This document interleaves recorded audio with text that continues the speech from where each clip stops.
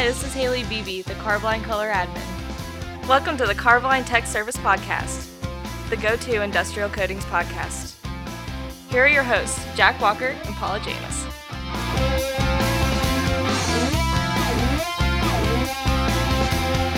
Hey Paul, another episode of the Carboline Tech Service Podcast. It sure is, Jack. How you doing today? I'm doing all right. You know, I'm feeling my age a little bit today. I had same person last week. We were talking about recommended that podcast. Yeah. So as a habit, I have probably ever since the early 2000s, instead of saying cool in the affirmative, sometimes say Coolio. Oh, yeah. Okay. So did somebody call you out on this? No. So I decided I would send a GIF. Instead of saying cool, I just sent a GIF or a GIF, depending on if you're right or wrong. I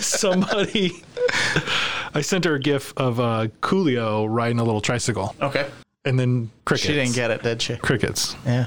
And so I was like, then I replied, may have dated myself here. And then she goes, I'm just assuming that's from like a Friday movie.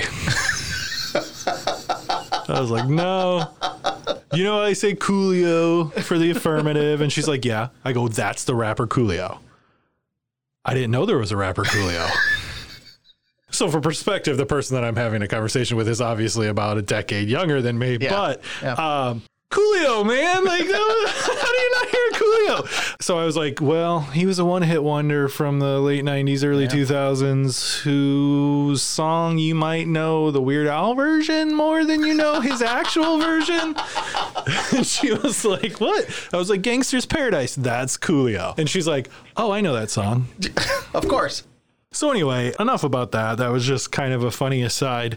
We're going to continue down the road that we have over, once a month. We have our favorite, and by now your favorite, Brian Cheshire on the show. And I got it. Paul just gave me the affirmative, which just, hey, Brian, how's it going? I got it right. Look at that.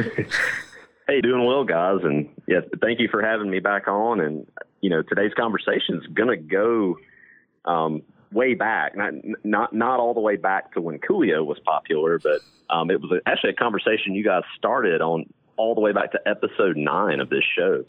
Episode 9. Holy cow. I am proud of myself for the Brian Cheshire thing. It's something that I've worked on, and it is a side bet that I have with one Mrs. Walker that I can't get this through the sensors. So at the Walker house, if anything ends in ER, Walker, I hardly know her. It's a joke. So that's how I remembered Brian Cheshire. Okay. Cheshire, I hardly know her.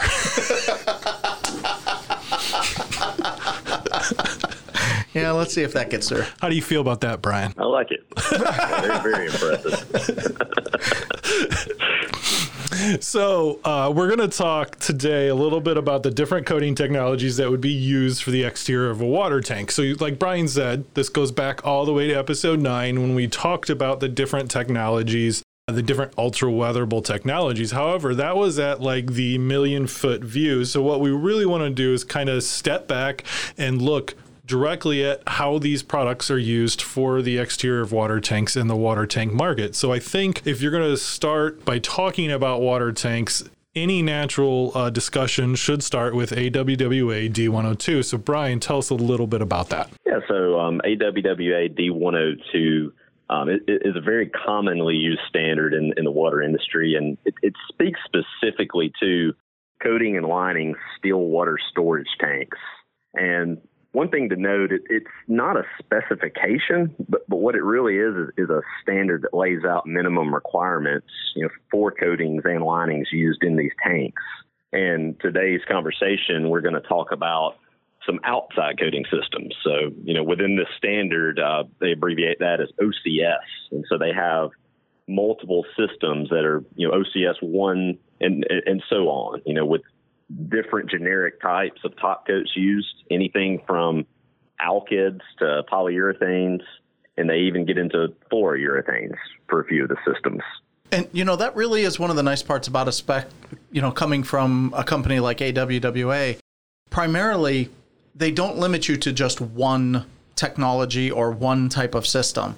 It really does go through, if you're in an area and alkyds are the standard that everybody uses, there are alkyd systems there for the outside of these tanks. There's water-based acrylics, like you said, fluorourethanes, and everything in between. So it really is an all-encompassing, here's a minimum set of requirements that you should look at if this is what you want to do. Absolutely. And another nice thing about D102 is it's not limited to just the exterior of the tanks. It does give you recommendations for the interior of tanks and testing protocols, but we're not going to focus on that today. Today, we're going to focus on 3 of the main technologies that are used in that exterior coating, and then the first one being polyurethanes. So, Brian, why don't you take a second and talk about this technology and how it's used in this market?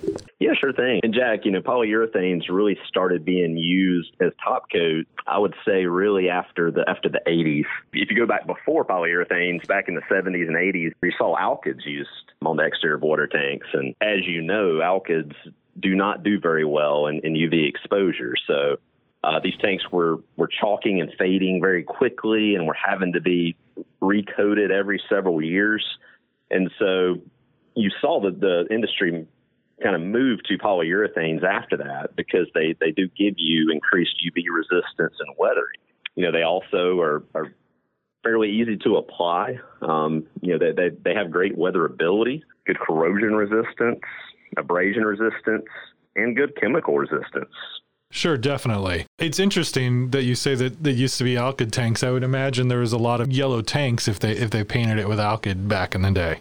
Oh, by all means, yeah. And it didn't take long for a lot of them to get there. Kind of moving along the metamorphosis of how different coatings were used on the exteriors of tanks. You saw polyurethanes being used after alkyds, and then you even started seeing polyurethanes with clear top coats being used after that. And I'm sure you remember those days, Paul, when you were having to field some questions and kind of deal with some of those nuances, because anytime you're applying a clear coat, you have to worry about, skippers and other holidays and voids. And then the clear coats are very finicky about, if you get them too heavy, they can have some issues there with hazing over. Absolutely. And, we do talk about it, blush is a word that gets thrown around a lot, but it becomes really obvious a lot of times in a clear coat. With any imperfections, you get that hazy whitish look to it.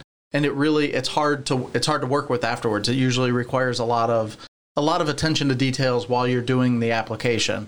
Not to mention, it is usually hard to see them when you're applying it. You're only applying, 2-ish mils, so it's hard, and it's clear.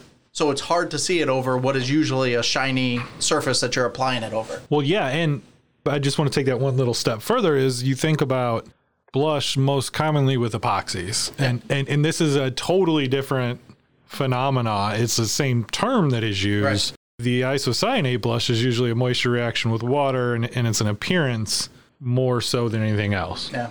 Sometimes in the paint industry, we've run out of words, so we'll recycle. It's everything. Yeah. But I just wanted to make sure. So, with the polyurethanes, Brian, just real quick, let's cover some of the pros and cons, but maybe kind of tailor that a little bit more towards the water tank when you look at those pros and cons. Yeah, sure thing. So, mentioned a few of the pros a minute ago, talking about the ease of application, then some of the performance characteristics of polyurethanes, the fact that they do have good weatherability, they do have good corrosion resistance and abrasion resistance, among other things, are definitely can be counted as pros. If you look at the cons, though, you mentioned the isocyanate component. So you do have some propensity to react with moisture there.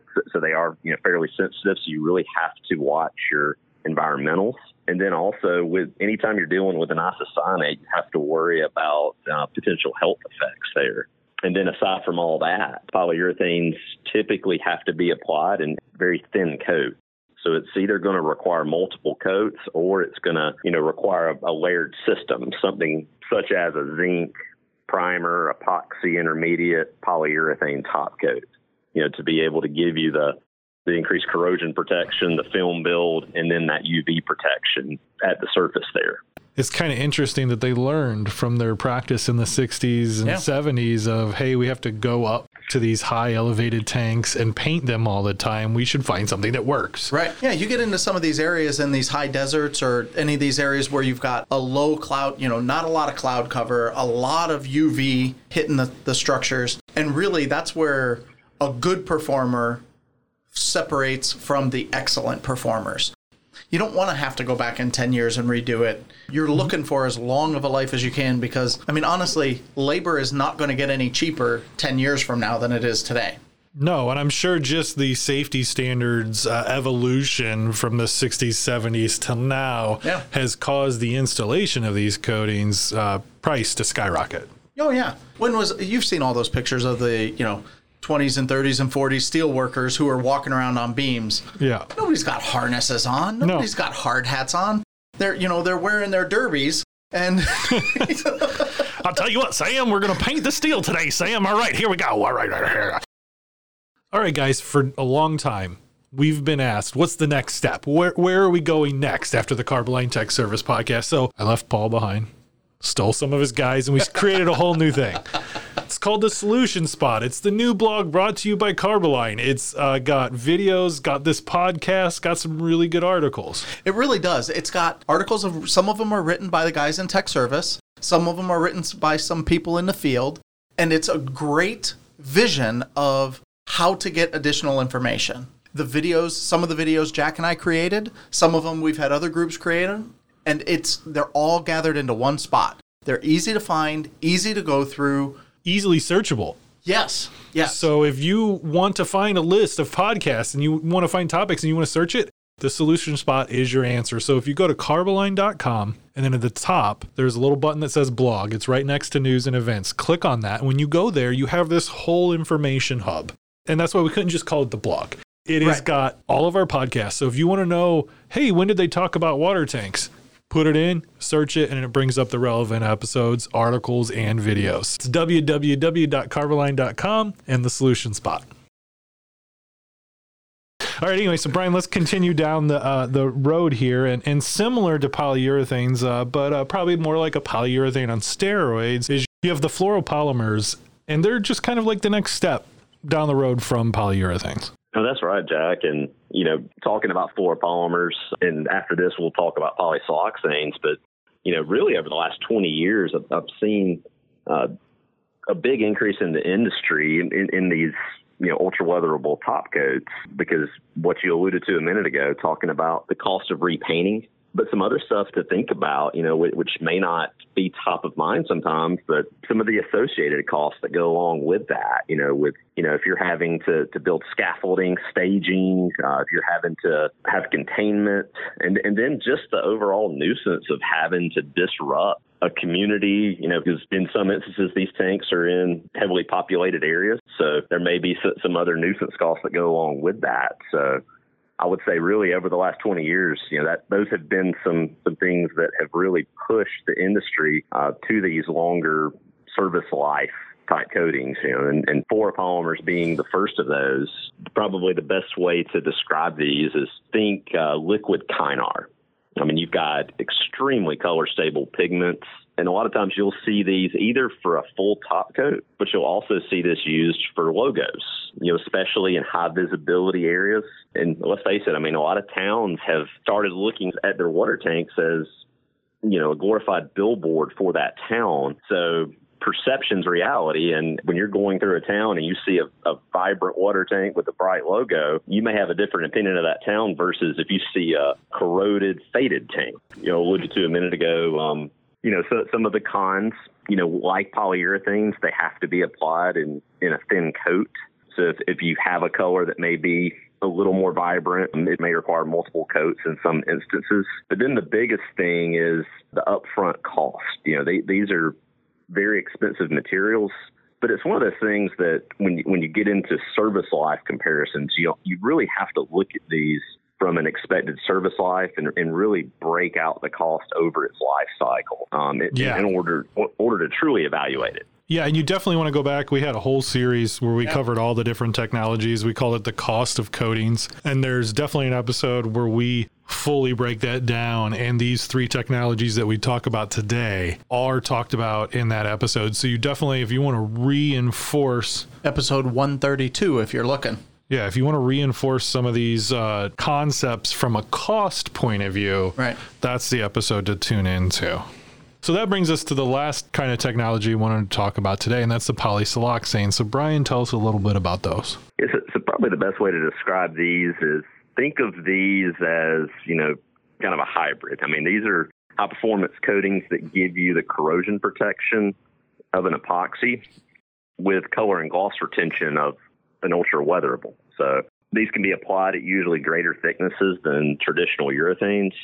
So there may be some instances where these can be utilized as a 2-coat system where a typical 3-coat system would have been used.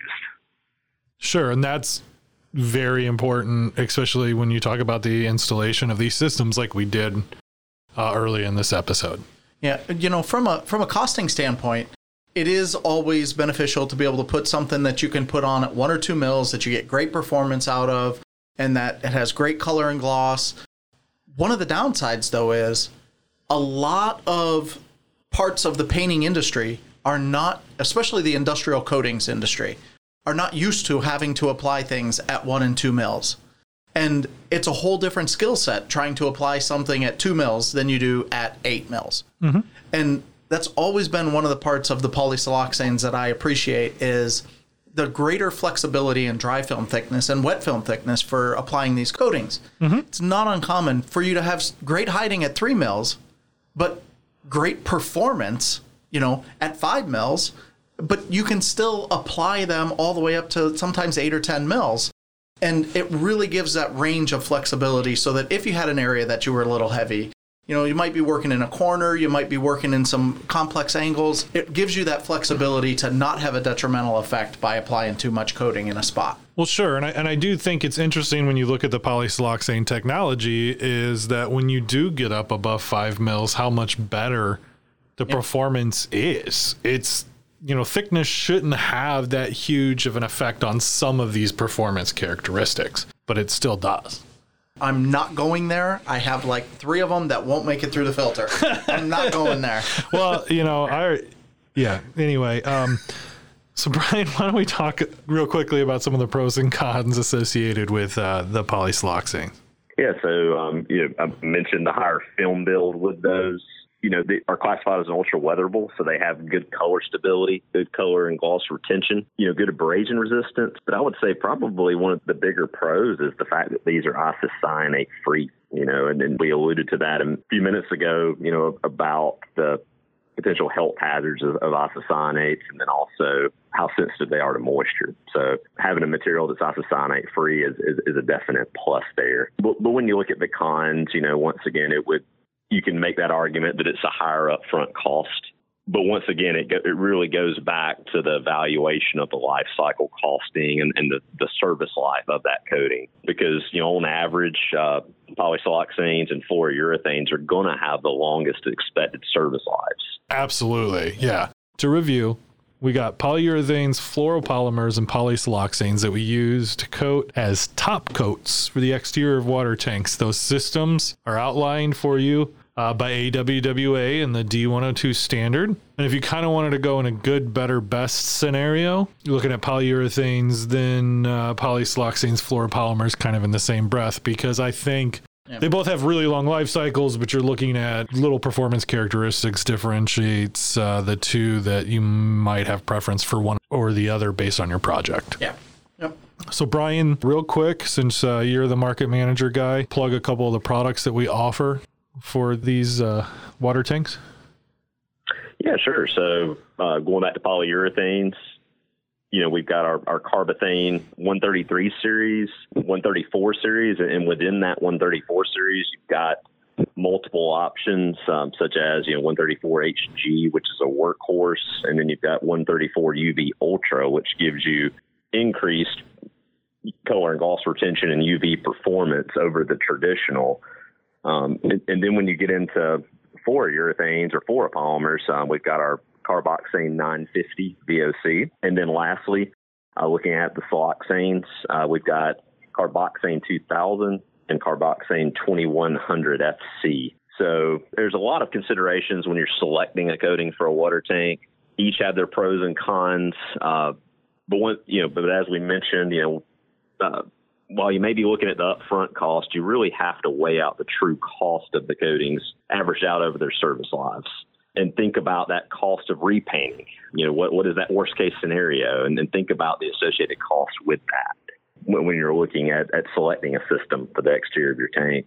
Yeah, I mean, coating the exterior of a tank is a major investment and it should be treated like one. So with that, I think that gets us pretty good there today. If you guys have any more questions, you can email us at technicalservice@carboline.com. If you have questions to Brian, we can forward them on. Brian, thank you again for coming on. Thank you, guys. For Paul, I'm Jack, and we'll see you next week. And so, for the Carboline Tech Service Podcast, I'm Paul. And I'm Jack. And we'd like to thank you for your support.